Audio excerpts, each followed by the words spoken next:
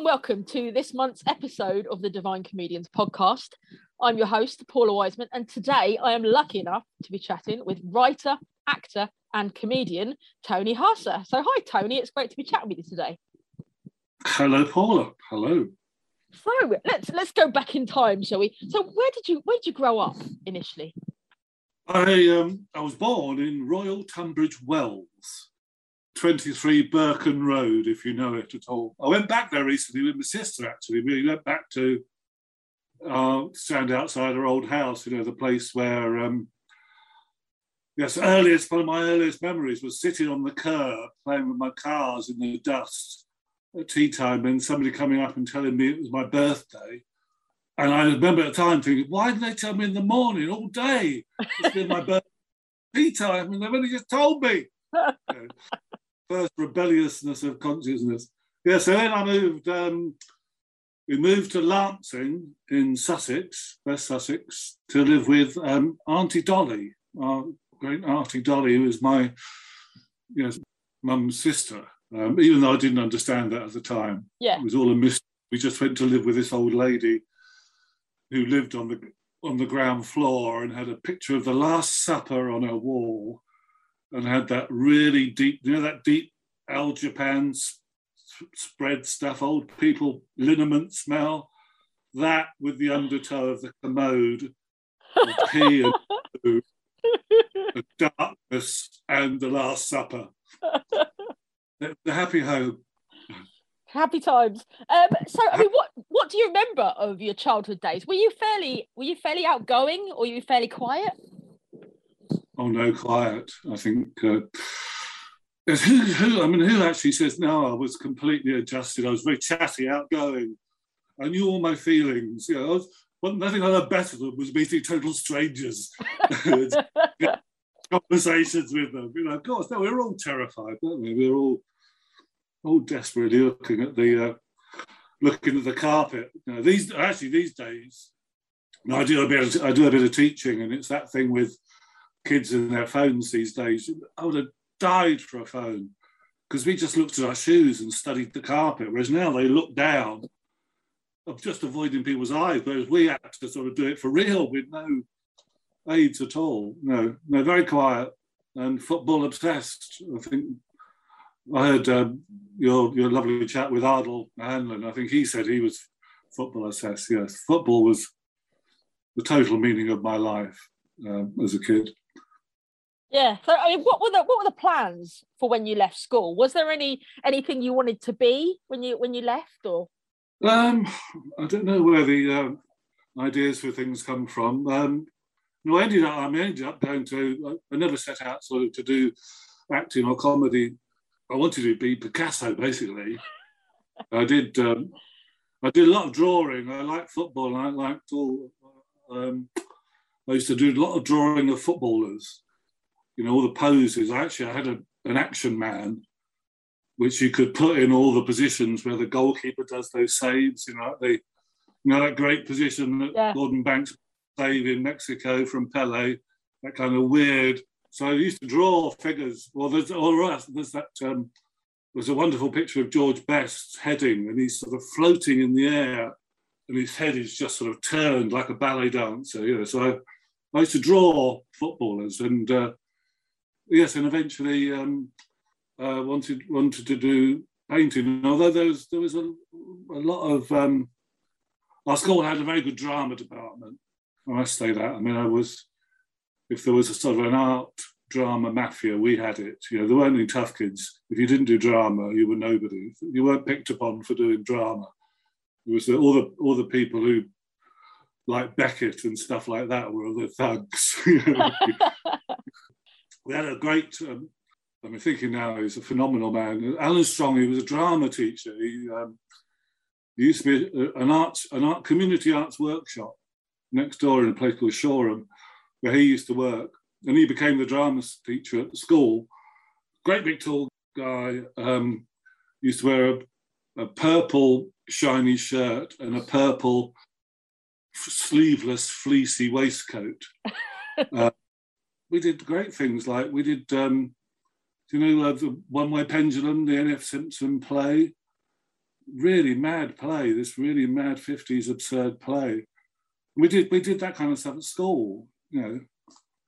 And that was sort of mixed with doing art alongside. But yes, it was very good, very progressive school, Bouncer Comprehensive School, Lancing. Headmaster, Mr. Love, Steve Love, who stood for a Labour Party candidate in New Haven under the slogan, "All you need is love." And it was a very inspiring place. I mean, my English teacher, Dave Lowe, I'm having a flashback, I'm having floods of flashbacks. He was a tweed-jacketed English teacher, and he had his main, well, to me, his main appeal, he had an orange and white checked Ben Sherman shirt with a knitted tie.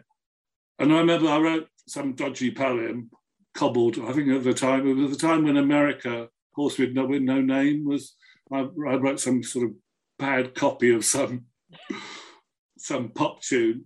And he wrote very sweetly, he said, "Oh, you must read T.S. Eliot's Alfred J. Prufrock." And I went to the library and found this little thin book. And I thought, is he saying that I'm the same as this? You know, when you're that age when the neurons are sort of straining to try and make connections. Yes, that was a fabulous school. I was very lucky with art department and drama department and the arts workshop. Yes, they're very liberal and just exactly the way it should be. And now they've knocked it down now. It's always the way. I think all of my schools have been knocked down now. I don't think any of them have survived. You know, they've all been replaced. Where was your school? In Sussex, a little town called Bognor Regis, just along the coast. Yeah. Just Bognor Regis is where Butlins is. Butlins, yes. Bognor Regis. We always used to drive past that, envious of the lilac-coloured fence that. Yes, the pretty looked like a very attractive prison camp, didn't it? It probably was.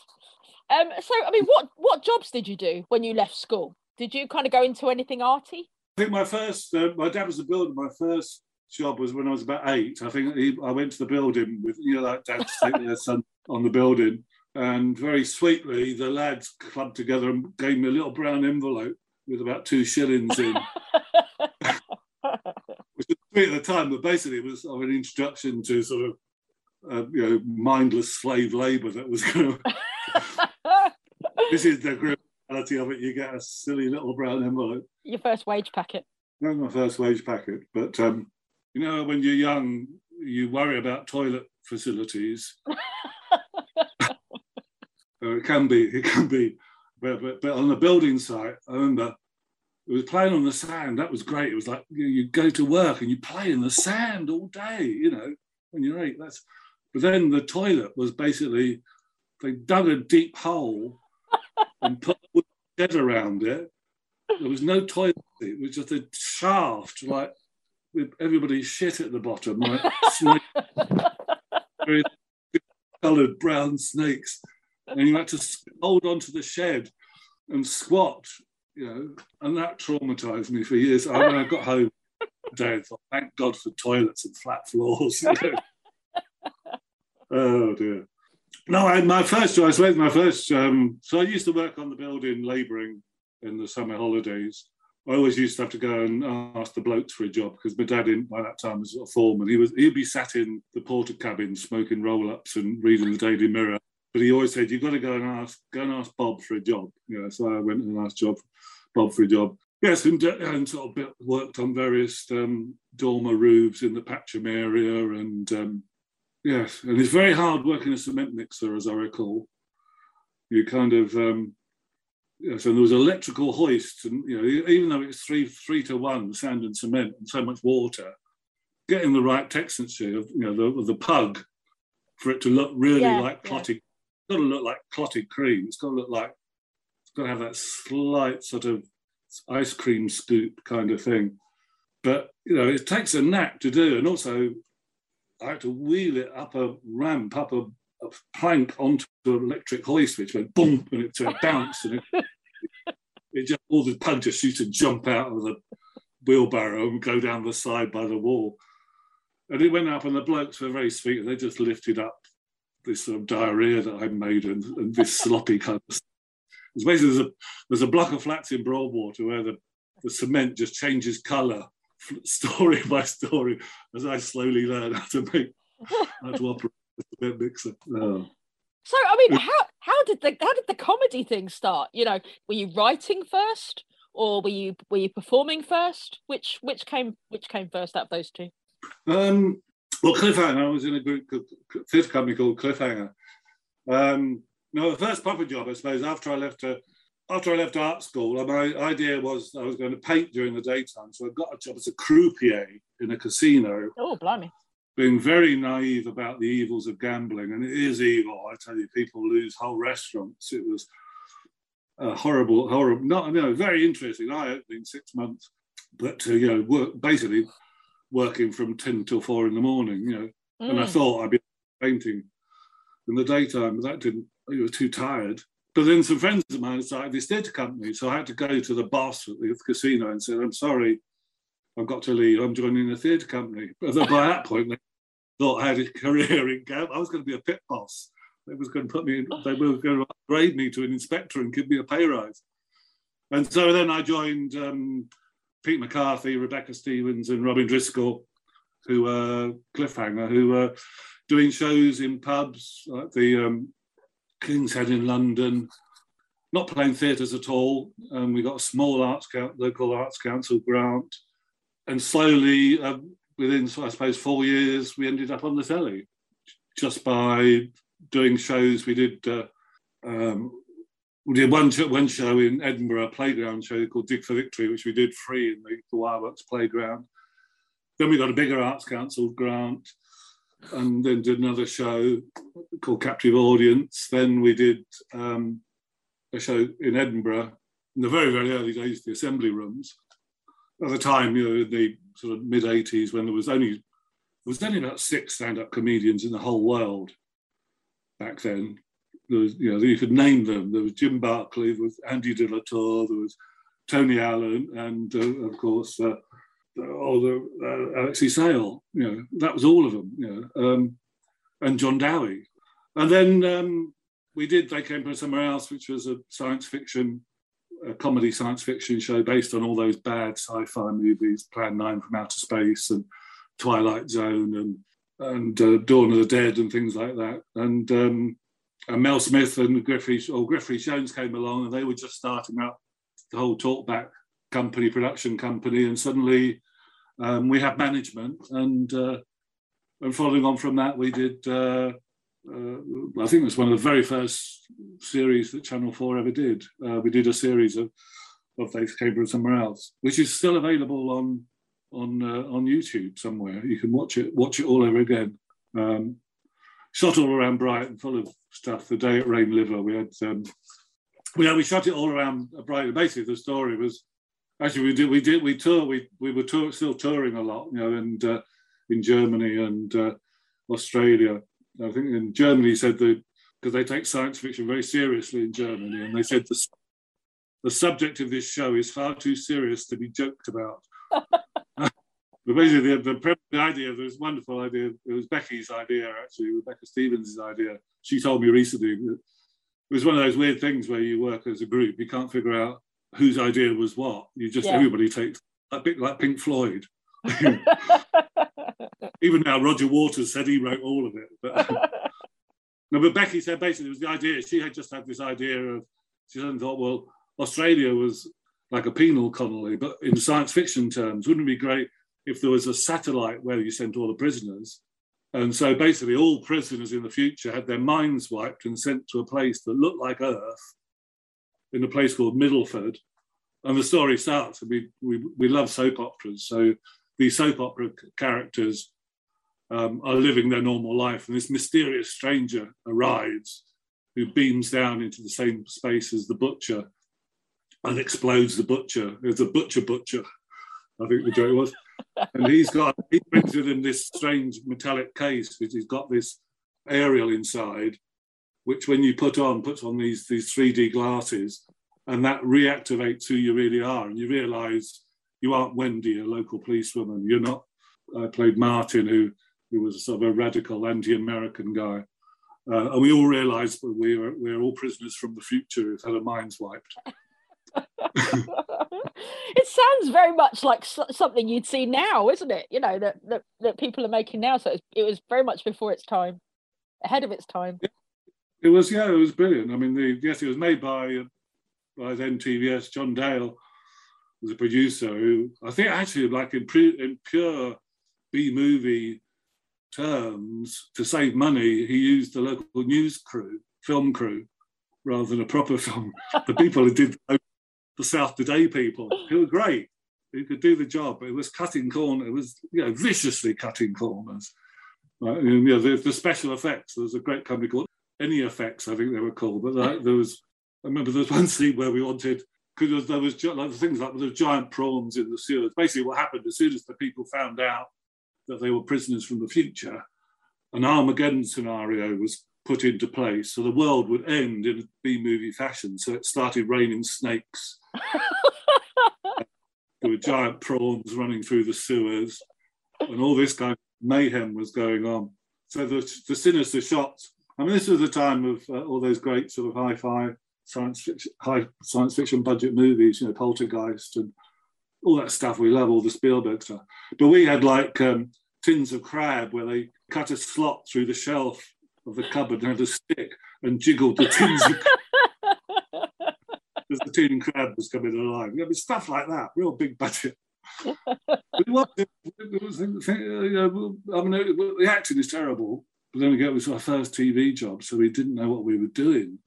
It was that, I don't know if you saw that Michael Caine masterclass, which is his whole method. Forget Stanislavski and method technique. His technique is just don't blink. Yes. That's all I thought when we did TV.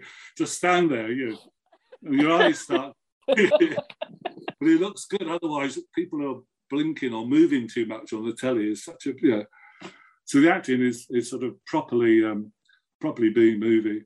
But we had stuff like there were zombies in Maidstone, and we to tyres full of smoke in these quiet crescents, and there were zombies moving around. And looking back, I mean, they built a whole series out of that these days, and we used like five seasons of it. So so that was our first baptism of TV work and TV acting, which is not as easy as it looks when you've been doing it. Well, that was the beauty of the 80s as well, wasn't it? Do you know what I mean? Anything was possible, I suppose, at the time. Yeah. And there was all these kind of weird madcap ideas we were seeing on the TV. Yeah, certainly the Twilight Zone. Well, a little bit like, it's very similar to Number 9, Inside Number 9. Yeah, on.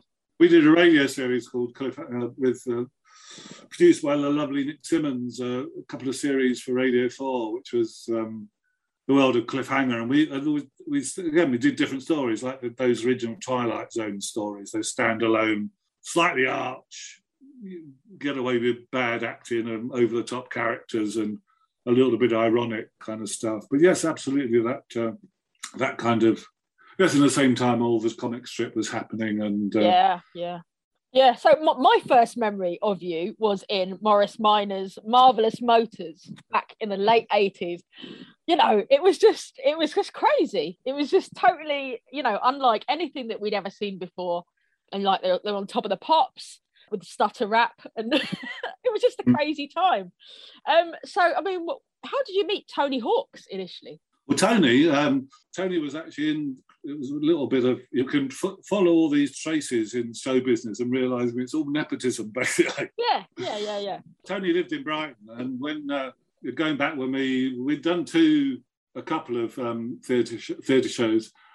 Now, basically, we wanted to do a musical, so we thought we'd get a female musician, and at the time we had one of our group, Pete McCarthy, who's sadly no longer with us, but dear old Pete, who came from Warrington, and he knew the promotions manager at Greenhill Whitley Brewery, and he got us some money we did a show called The Famous Five Go North, which is about the famous five thwarting a communist uprising in the north of England. Deal was we played around local pubs in the Warrington and Liverpool area, lunchtime and evening shows at places like, remember there was one place, the Leather Bottle in Hale Wood, where basically the landlord said, "Don't park." We had a blue transit van we used to travel around. Said, "Don't park it there. The kids will have the wheels off it." And we were kind of, what? We didn't know anything of that mind your car business. Stuff. And so we played in this space, and basically the whole audience that night, everybody had their backs to us on the bar, and we would just cut it. Unfortunately, there was loads of songs. And basically, our musician, Fisty, a lovely, great musician, she had a nervous breakdown and never wanted to work with us again because it was a nightmare, trying to entertain people in Liverpool pubs at lunchtime with musical comedies. So we advertised for a musician. Tony Hawk's turned up, was a brilliant piano player. And for the audition, he had written 2 songs for the show that became Dig for Victory. I think we gave him the brief, and he wrote Squadron. I played a character called Squadron Leader MCC, and also played his twin sister. We also used to play loads of characters. And Tony had just written this Squadron Leader MCC song off the back of his head. It's like, you get the job, And so we had a happy year touring, and we ended up going to Edinburgh with that show, as I say. But then, unfortunately, the next show wasn't a musical, and we sort of parted company. But then Tony got in touch when he was doing the Morris Minor thing, and somehow Angus Head, who appeared. I mean, I think I thought it was a weird show. I was why I was dressed in a kilt, I don't know. I didn't have a Scottish accent, did I? No, I had a voice like that, didn't I? Hello, enough. What do you do there? The sound people were always complaining because it was like the volume was going into the red. Yes, a lovely Phil Herbert who played my sidekick. It's still to this day. When we contact each other or speak, he just goes, "Bellinoff." Yes, it was. It was a very happy show. All I remember is funny what things that you remember, but I remember because I had to put this kilt on every week. And not to say that the wardrobe guy was gay, but it became a very funny ritual every week. That before the recording, he used to take a lot of time adjusting my sporran, getting the sporran. The other thing I remember was Neil Malarkey. I think it was who co-wrote it. I think and Tony and we were doing some filming in Belsize Park. I think it was coming out of a drain or something. And because you had, the brilliant thing is when you do film, you have outside catering, usually a bus and stuff. When it got near lunchtime and they put all this food, this prawn salads and stuff on the pavement out, on Belsize Park on the high street. As if being in filming wasn't enough, you get dinner as well. And bless their socks, all these old ladies kept on stopping and going, "What's going on here? What's going on? What's going on here? Excuse me, what's going on here?" And Neil Malarkey, completely straight face, said, "We're giving away free food today." And so these old ladies said, "Oh, that's very nice." And they were all digging into the free food, helping themselves to prawn salad and stuff. But no, it was a very happy show, and I don't know why I didn't get another series. I think it. Didn't you think it was a bit nuts though? I mean, it was like sort of the Monkeys meets Wacky Races or something, wasn't it? It was. Oh, it was totally off the wall, But I think around that time in the late 80s, comedy was very. I don't know. It was like it was trying to find its feet again. There was this new, obviously, as you said, like comic strip coming through, and there was all these new guys coming through as well. And as I said, it's very, very of its time. You wouldn't see anything like it now, I don't think. Yeah, people kind of really. I think it was. I remember with Cliffhanger, our kind of thing was originally, we liked doing theatre, but we liked movies more. So we kind of thought. And it was kind of, you do have a sort of, not a concept, but you kind of go, let's do plays as if they're movies. And we'll do our own vocal sound effects or whatever.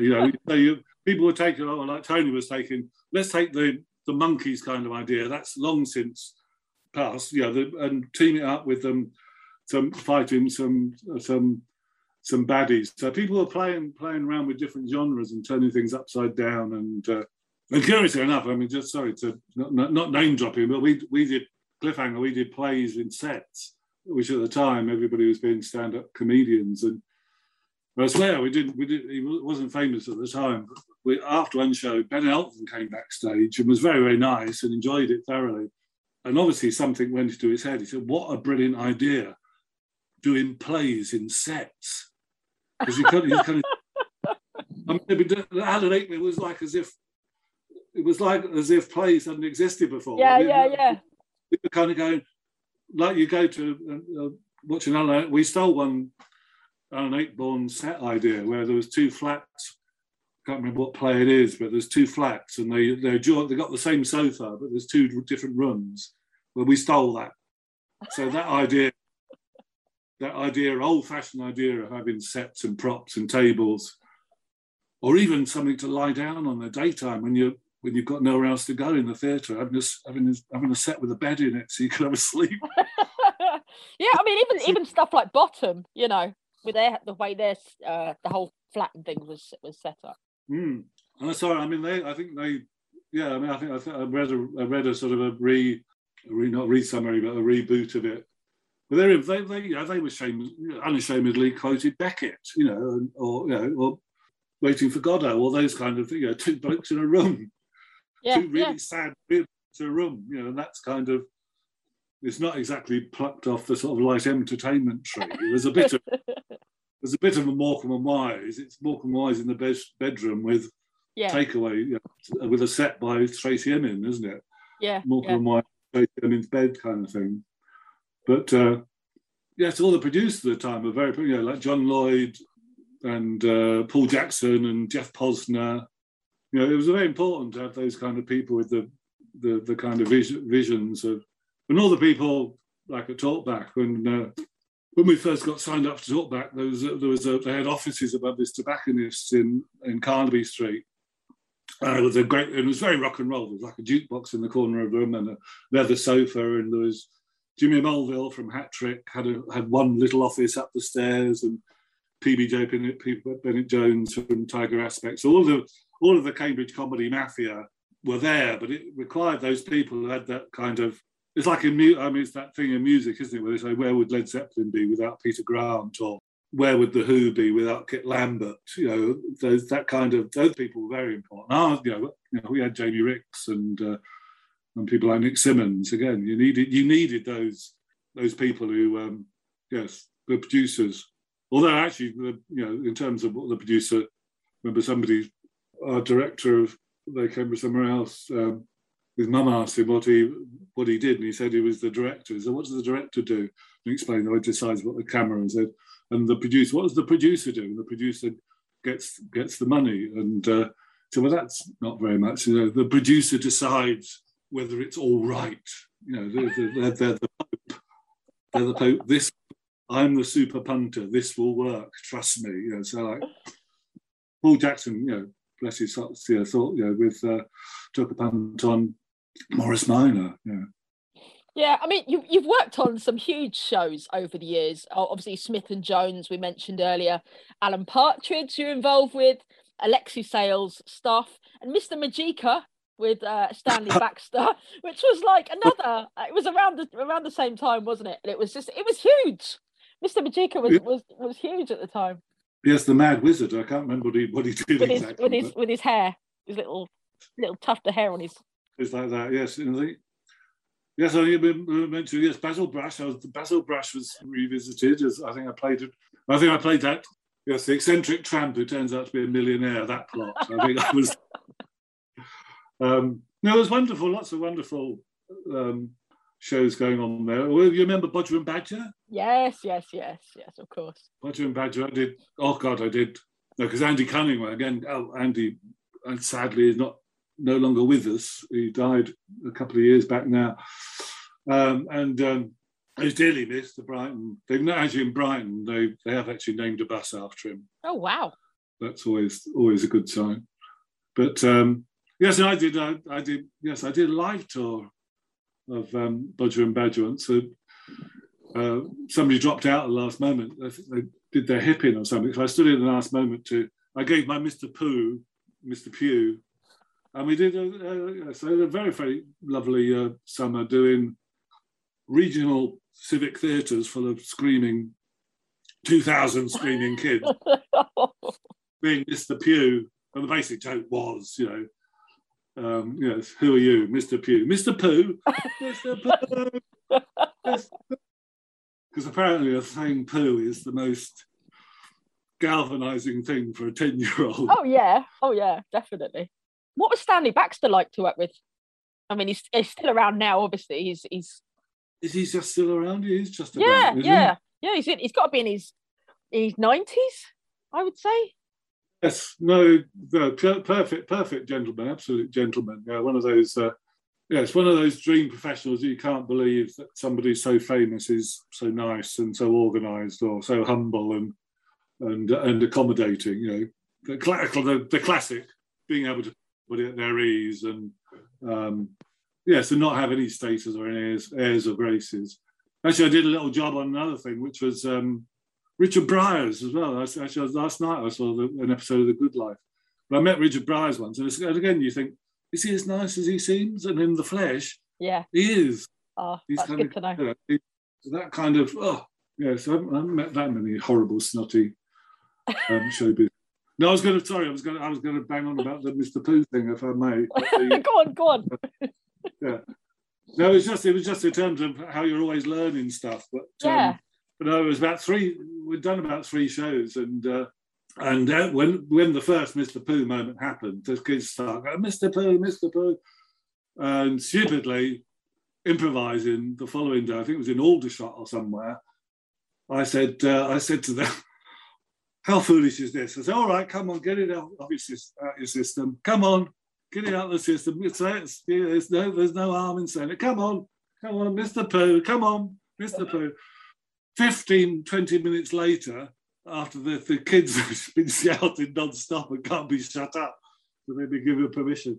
And I just remember at the interval, Andy, seasoned professional, he just came up to me and said, have you learnt your lesson, Tony? I said, yes, I have. Yes, I humbly have, sir. Yes, you give them a tiny amount of poo factor, but that's it. Oh, they're usually hopped up on sweets and stuff as well, aren't they? So they're all... Yeah, it's a nice... it's nice. It's nice being in other people's shows, or finding a place in things like little bits on the day to day. I can remember.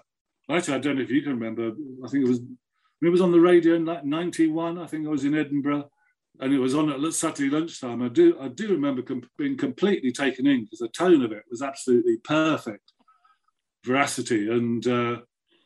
It was that great sketch. They did today the Bridgewell's driving staff are on strike today, are in dispute over health and safety concerns. We go over to such and such and such and such to speak to the...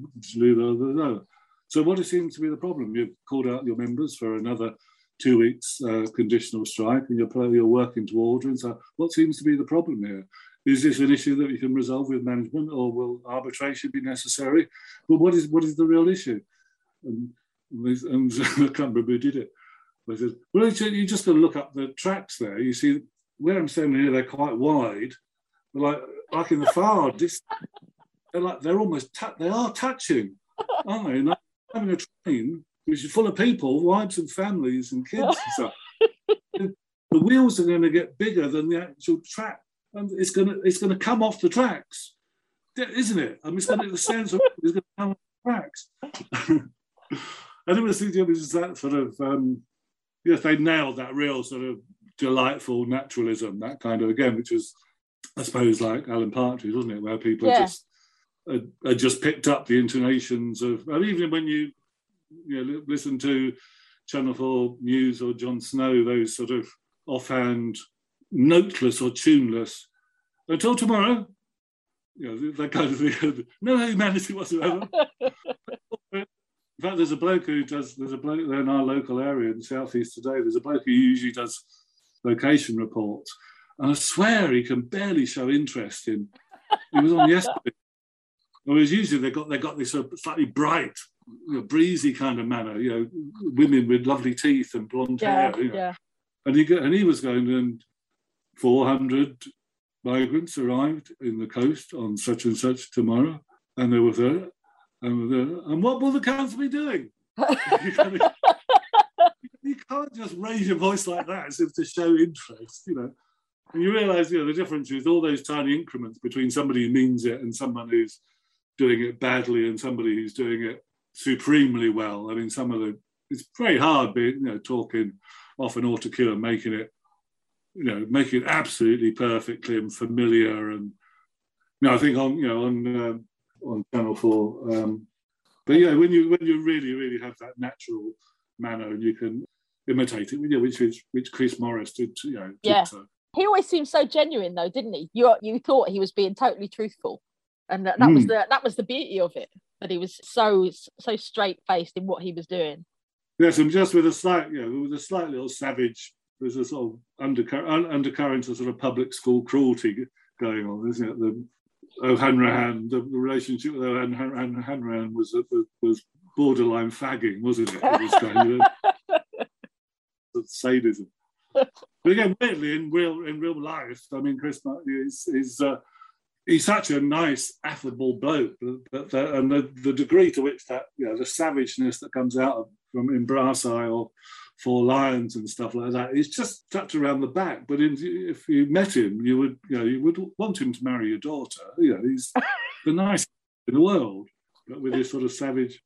And again, lessons for me. I mean, there was a swimming pool sketch on the Day Today, which were just unpleasant ways of working, because that did become like on Smith and Jones, for instance, and some of it was very, very well written and very, very well crafted. I mean, certainly the people who used to write the head-to-heads, that real dense sort of Cambridge Footlights type writing.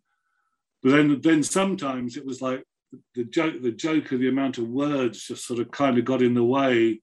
Like the swimming pool sketch, I come out, I've lost my key in Dunes behind the counter, and I go up and say, I've lost my key, could you get a pass key? I mean, I've managed to look my key in the thing. We did it once, and I think I tried to put half a joke in it or something. Armando Iannucci came out and said, no jokes. And you just do it completely normally. You know, I'm slightly controlling and Dune's brilliantly offhand. And then you go, fuck it, and storm off and walk down the road in your swimming trunk. Why it's funny, we weirdly got rid of all of that constructed nature of comedy. There was no sense that anybody had made it, and actually it was all completely improvised anyway, which again was just at a certain point where sort of overly written comedy, the aesthetic of it just became, it was it was brilliant in the days of Peter Cook, and it still is. But then suddenly, one of those great sort of modernistic sweeps, you're going to go, oh, just get rid of all of that. You know, like I like this life, or This Is England, the movie, and that kind of stuff. Because there's nothing nicer than just ordinary people talking, and they aren't, syntactically correct, and they do repeat themselves. Yeah. And all of those things that you're trying to iron out, or not using the same word in the same sentence. Because if you say sentence too often, it's a bit boring. But people say sentence a lot. You know, stop saying sentence. Yeah, so that's kind of, you know, the way comedy has sort of changed. I don't know quite where it's going now. I've lost a little bit at the moment. Would I lie to you? I think that's wonderful, especially the imperious Bob. He's a little diamond, isn't he? Some of the stuff he comes out with is just crazy. You couldn't make it up. You literally couldn't make it up. No, he's got some mist. Actually, I saw some photographs of Keith Moon. He's got that sort of twinkle that Keith Moon, the drummer of the Who, has, that sort of mist laid back with danger and stuff. But where the mischief quite comes from, you don't quite know. Yes, I think it's a divine spark. He'll pay for it one day, I'm sure. You mentioned Mel Smith a little while ago. How did you get involved with him and Griff? Obviously, Mel not with us anymore. Such an amazing comic actor. His comic timing was just incredible. Yes, through Talkback, and in fact, when he's very, very serious. I mean, he's a very good film director as well. But I think one of his main reputations was, I think, when he did Smith and Jones, that he had a sort of memory where he could just remember sketches like that. So he was very, very fast. I think Griff was slower learning things. That used to annoy Griff quite a lot.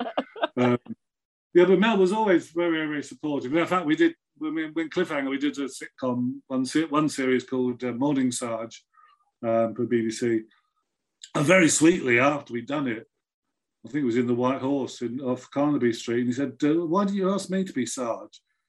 And we said, we didn't think you'd be interested, Mel.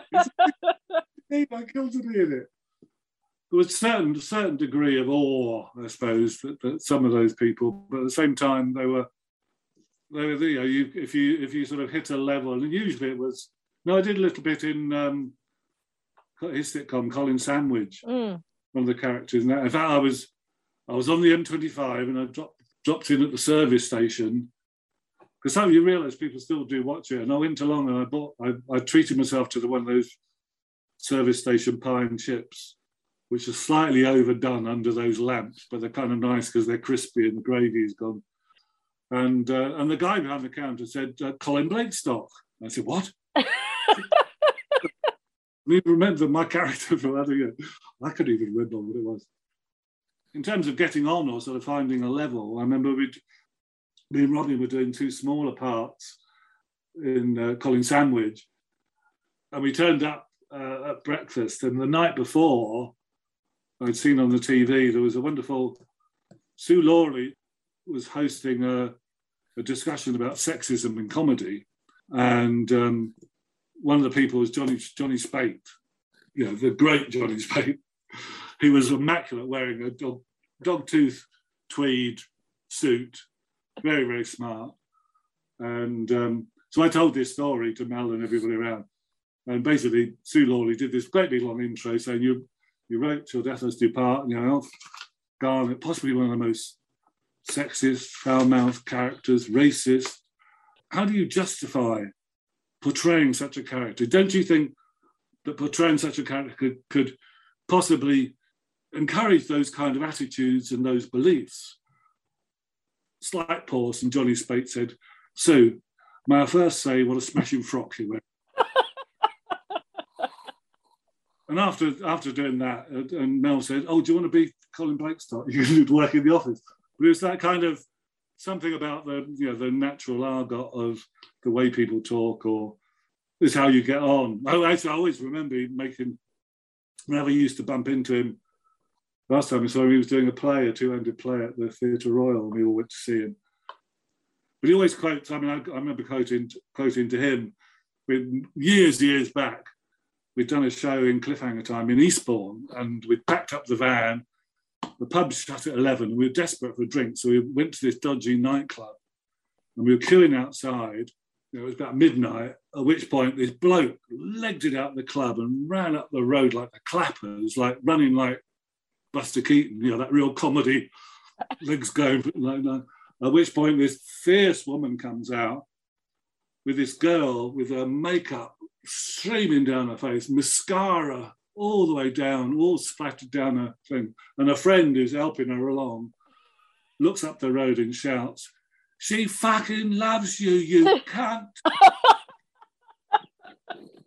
And every time I saw Mel, he would go, she fucking loves you, you cunt.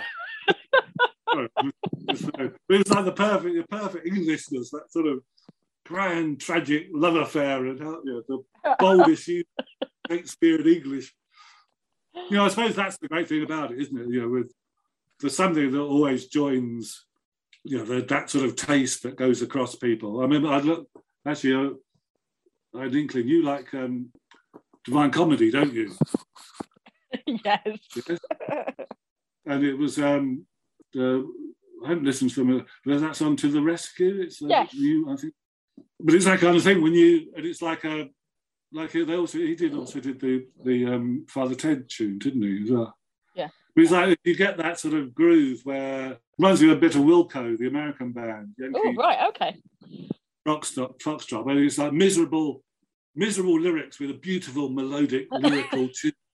But then the way those two things sit together, it's the same kind of thing with comedy, or that kind of. Once you share the thing in common, that's how you get on, really. Yeah, that's how yeah. So you've played a lot of coppers over the years. So I mean, why do you think you played played a lot of coppers. Is it just your heights, maybe? Do you think, or you know? Yes, I have played a few coppers. Yes, authoritarian. Yes, yes, it's my inner authoritarian nature coming out. No, I suppose it's funny. I mean, I played it in another of our theatre shows, Jim Slit Vicar, which was about the gutter press, which was going to be a Channel 4 series, but they cancelled it at the last minute, which was a shock. I remember walking down Charlotte Street and we're going, "What do you mean we can't do it? No, nobody told us we couldn't do anything before." No, but I played a copper in that. Again, we talked a bit like this. But if you talk tough like that, you can say things like, "Oh, no, a lovely little place. It's in my hall. If I had a cat, that'd be a lovely place for it to snuggle up down there, you know." So it's, toughness and sentimentality or softness, you can, just because we've got all of those Sweeney and all those kind of tough policemen and Life on Mars, all those kind of coffers. So there's kind of room to play with that kind of character. Or around about that time, I was when we did Morningside, I was in a pub in town in Brighton, and it was scary. This Scouser, I was at the bar and he said, "Hey, you're a copper. Hey, you." I said, "What?" He said, "Hey, you're a fucking copper, aren't you? You're a fucking fuzz." I said, "No, you've got mistake me for someone else. I'm sorry." He said, "No, you are. You're a fucking copper. You are a fucking copper." And I said, "Look, honestly, mate, I don't know where you've been, but I'm not a policeman." He said, "Hey, no, we saw you on that Morningside on the TV." And basically, there was six Scousers who'd come down to Brighton for a jolly, and so I joined them for a drink. And then there was a weird loop. I said about community. I started out doing community art workshops, doing inflatables with kids and space projects, paint, putting cardboard boxes with foil and turning yourself into a robot and stuff, lying on the floor with a red light bulb listening to Pink Floyd, all that kind of trippy kind of stuff. And these lads, who weren't tough at all, only because everybody's got a Scouse accent, sound tough. And I said, "No, they said that we went to an arts workshop in Liverpool, and we did Star Wars, and it was bloody great." And they described this whole drama the one summer, which has stuck with them. This sort of power of theatre for being tough and acting things out. That sort of simple kind of pleasure you get of pretending to be authoritarian or.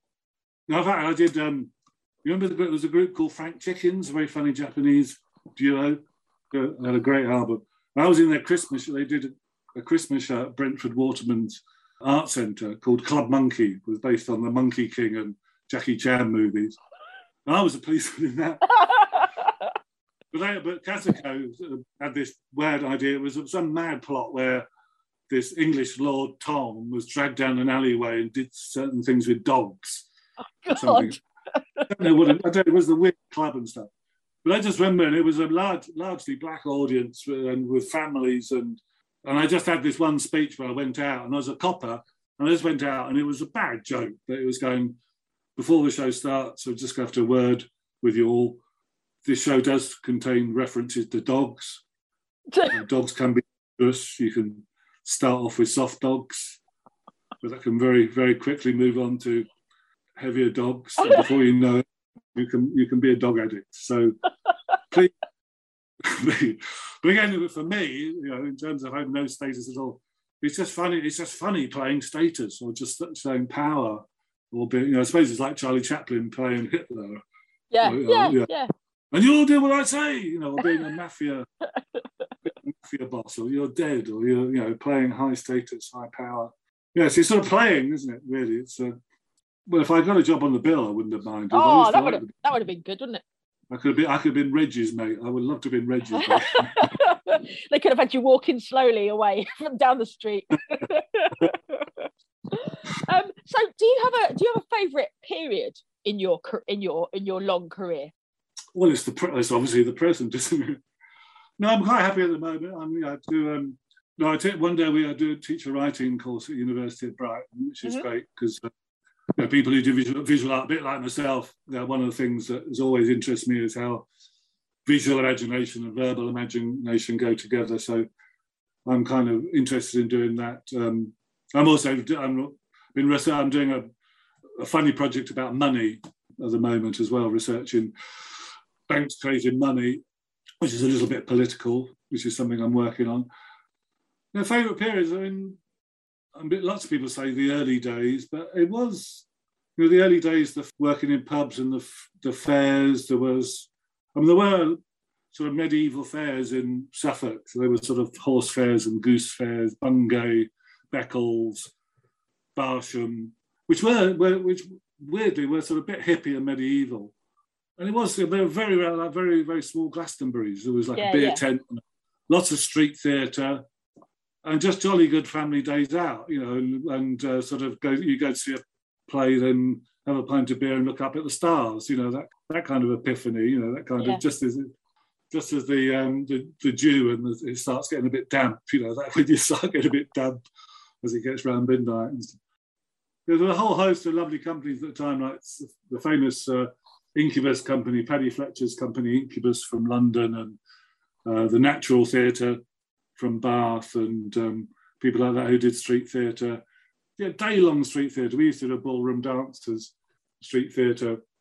And there was this one girl, Patty B from Incubus, who, with copy decks and warts and stuff, used to do the classic crone, filthy clothes, and had the scruffiest little bit of wood like a breadboard.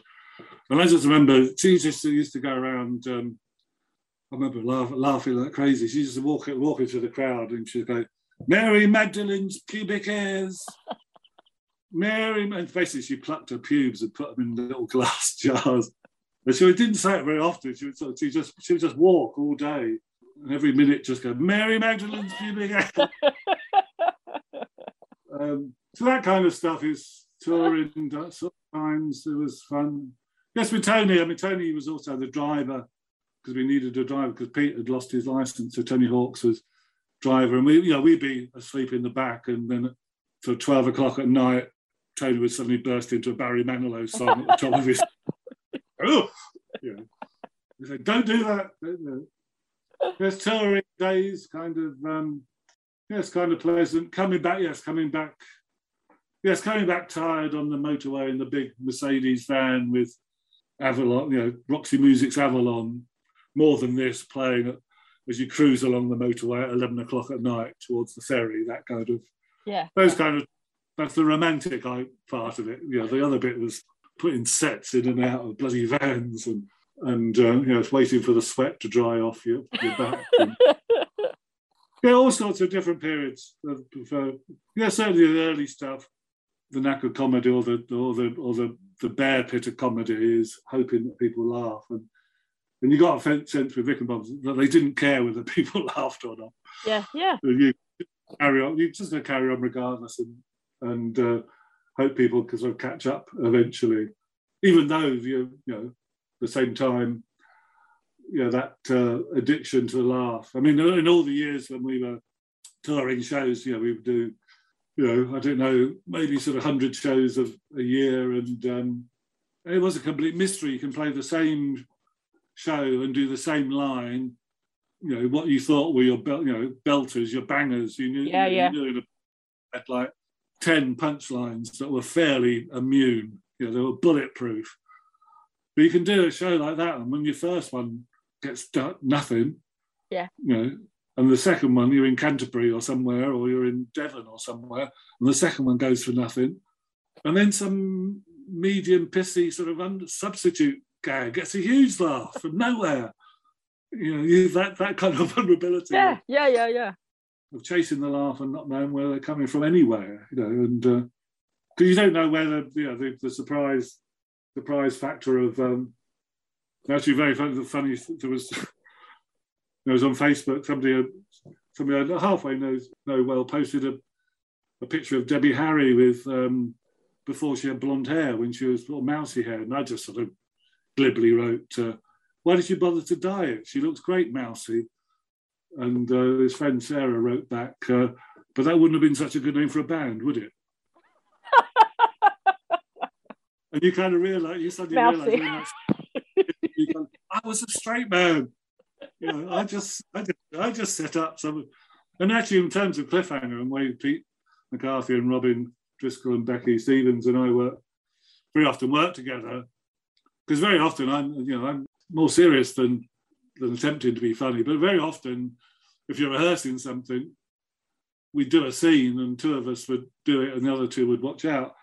And the people who'd done the work were heading for something serious, trying to make a point, get into the emotion of it, doing this. And the people who are sat there with their feet up just go, and that's the punchline, which floors everyone, which the people in the scene can't do. But like, in every, it always amazes me in every pub you go to, that kind of, those explosions of laughter where people can light the touch paper and set something off. I mean, nobody knows where that comes from, and it's a bit like sort of being a man in black with a silver pistol. You spend your whole life searching for that thing. I will track down that magic of the laugh. One day I will find it. One day. Make it mine. Who would have been your comedy heroes growing up? Who would you have looked up to? Who would have made you laugh? It's hard. I mean, it's probably Hancock. Hancock was I was a bit too old for Hancock.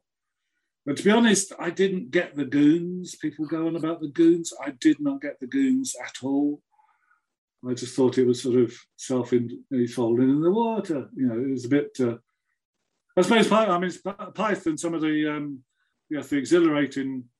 Apart from that brilliant episode where they put the credits on about 10 minutes into the show.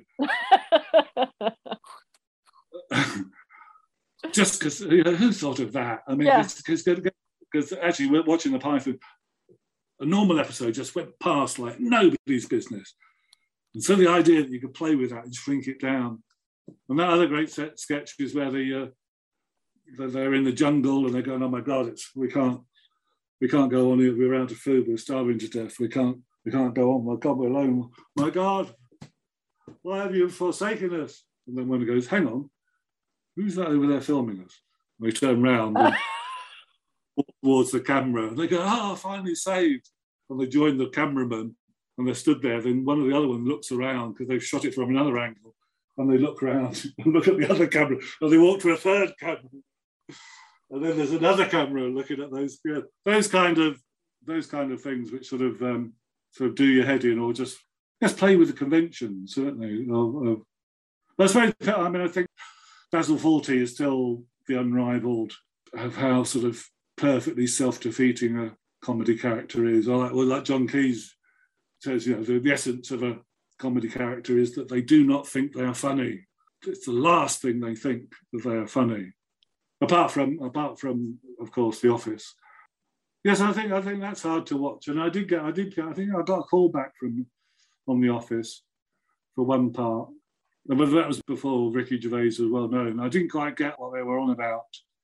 Again, it was very, very naturalistic, but in real life, he's exactly like the character. So it's a bit hard. It's like trying to get on with somebody, David Brent, in person.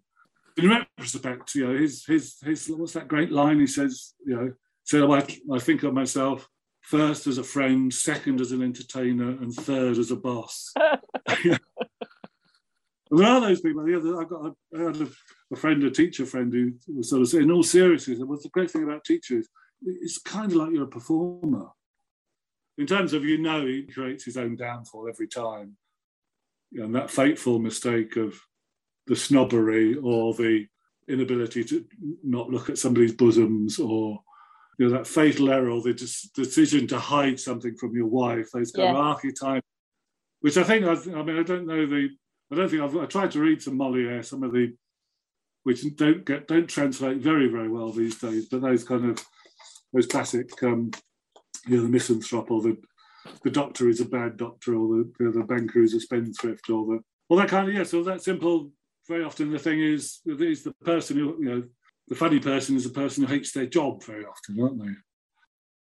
Faulty. I like Vic and Bob. I do find after a bit, they are sort of an attrition, like shooting stars and stuff like that. It kind of goes into an uncomfortable zone and sort of stays there and stays there and stays there and stays there and stays there.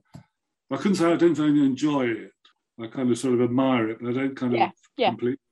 Because it's playfully misanthropic, isn't it? It's sort of taking the mickey out of people. But who apart from Vic and Bob for you? Who's come contemporary one? I don't know. I mean, I've kind of rediscovered the Goons and Hancock like in later life, kind of recent, more sort of in the last few years.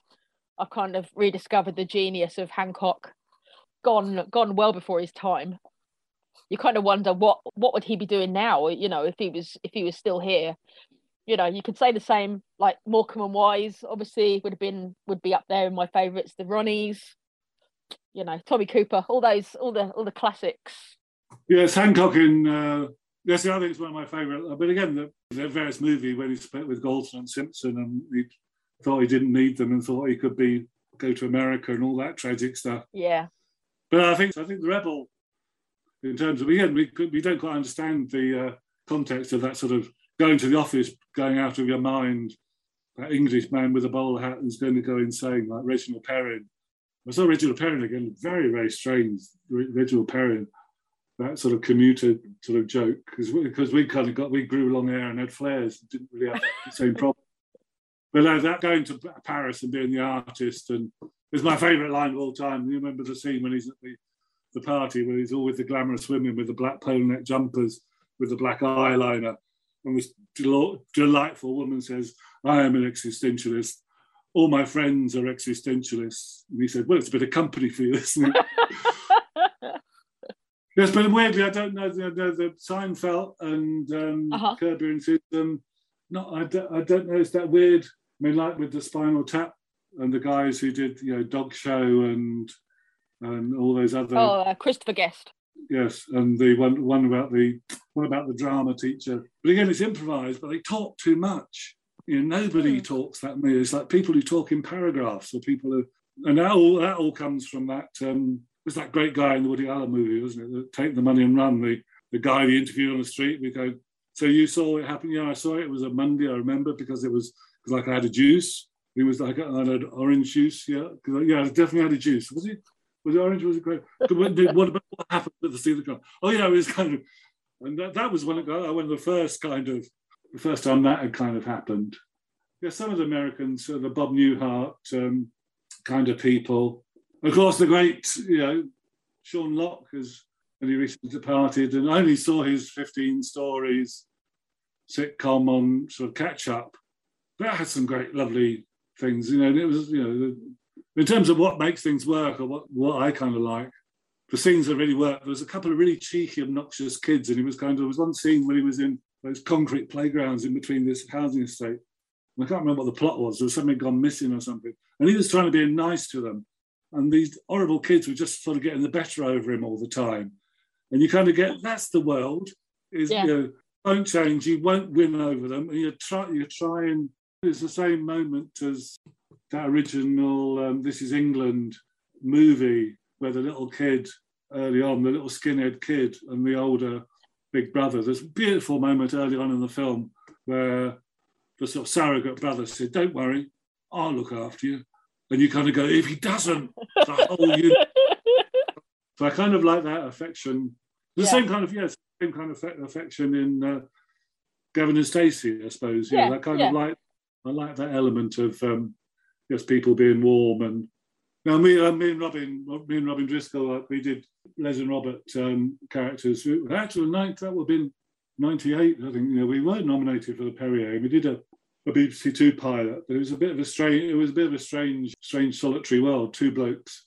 But all of our rapport was partly based on us, but our little catchphrases were, you know, stop gassing, you can pack it in, just pack it in, all right. You know, it's a bit like what's Vic and Bob's one, their famous one. Oh, you wouldn't let it lie. Those kind of, I mean, I like the element of that's why I think This Is England. That sort of comedy where you kind of, the world is, you're stuck with your best mate, and the two of you have got to try and work it out together. Yeah. But you've only got each opinion to go on.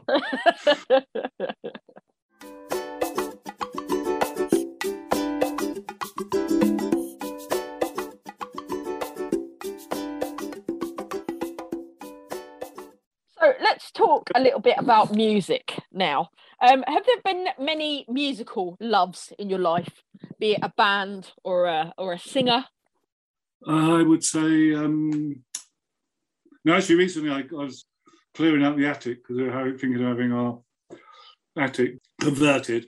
And I came across these big box of mixtapes that I made way back in the 80s. They're all the familiar candidates: Prince, Tom Waits, Lou Reed, Talking Heads, a bit of Van Morrison.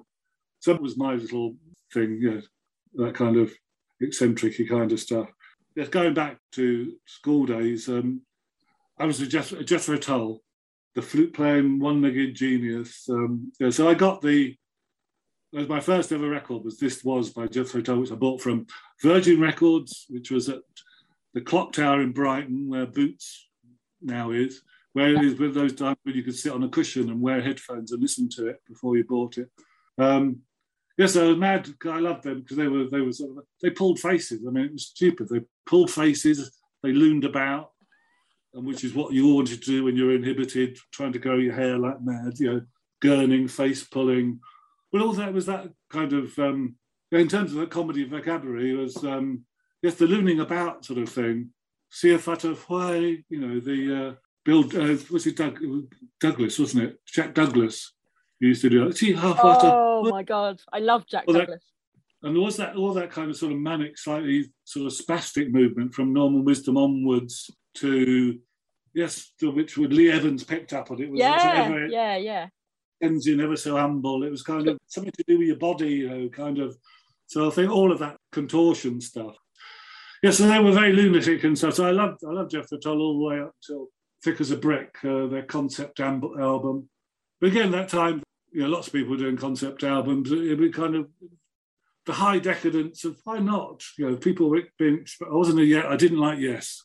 I couldn't really get on with Yes.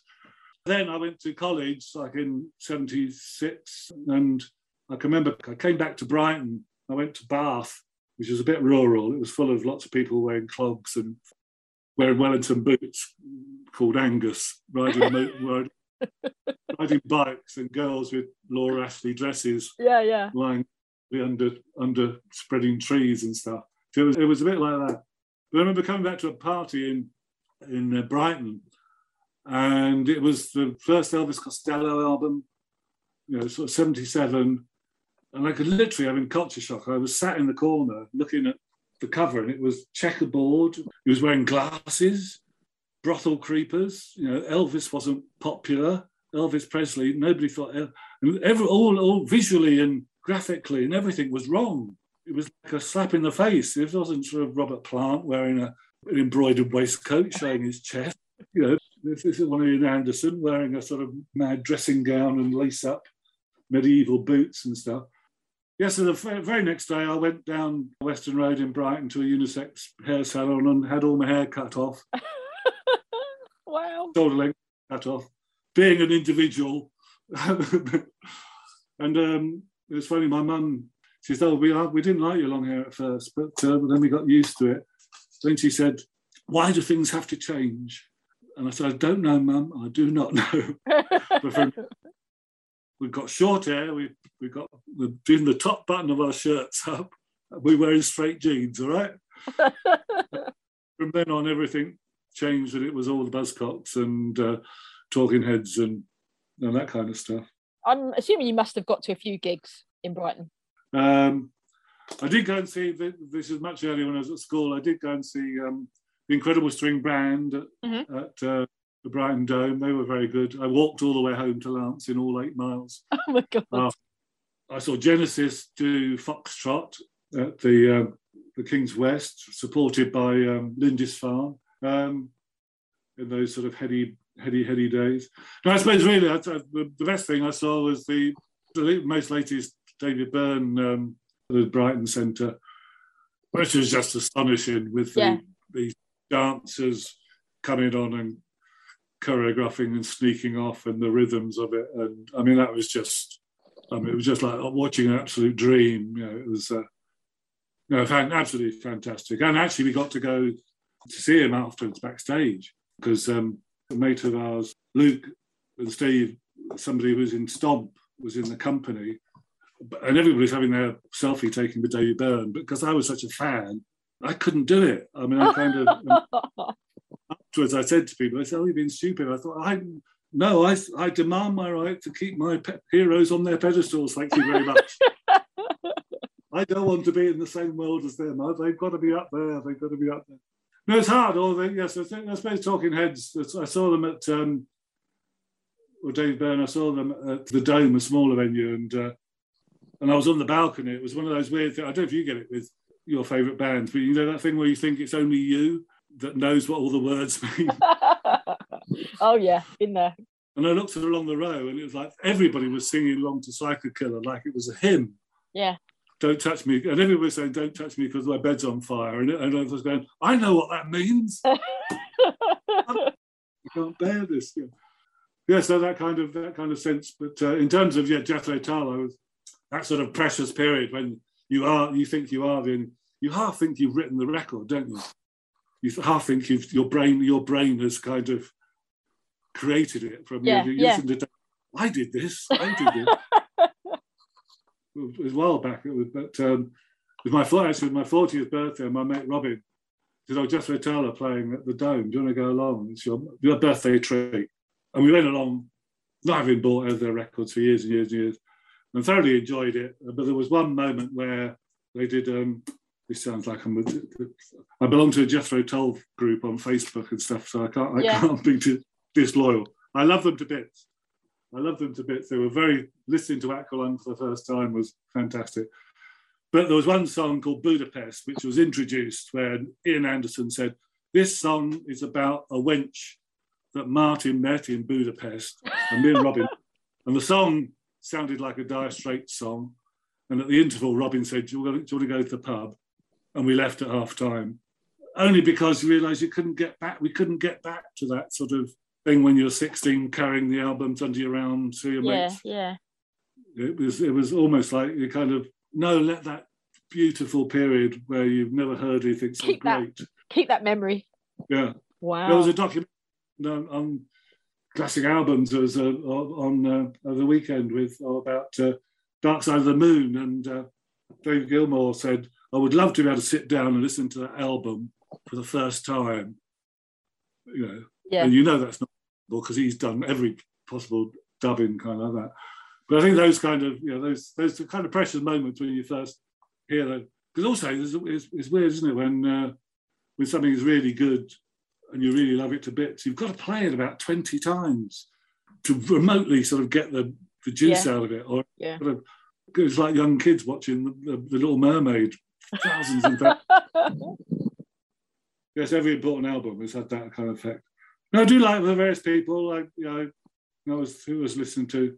I like Cat Power. I like that. I like her voice. And actually, I looked into at the weekend. There was the things in terms of things that pass you by. I know she's probably not for me. There's a thing in the paper, Lord. Oh yeah. I've never heard this person, and she's a bit waily for me. Is she? Well, listen, not bad. She was sort of kind of quite nice. But again, you kind of go, she's complaining about being 25 and not being as famous. But I haven't even heard of her.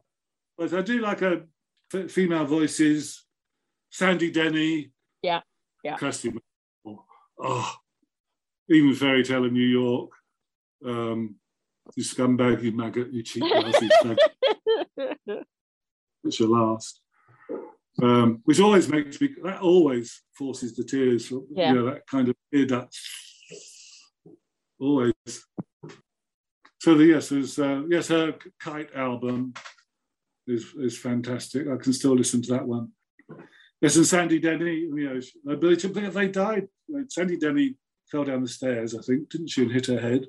Kirsty MacColl was hit by some bastard in a speedboat. Yeah. It's always the way, though, isn't it? People taken before their time.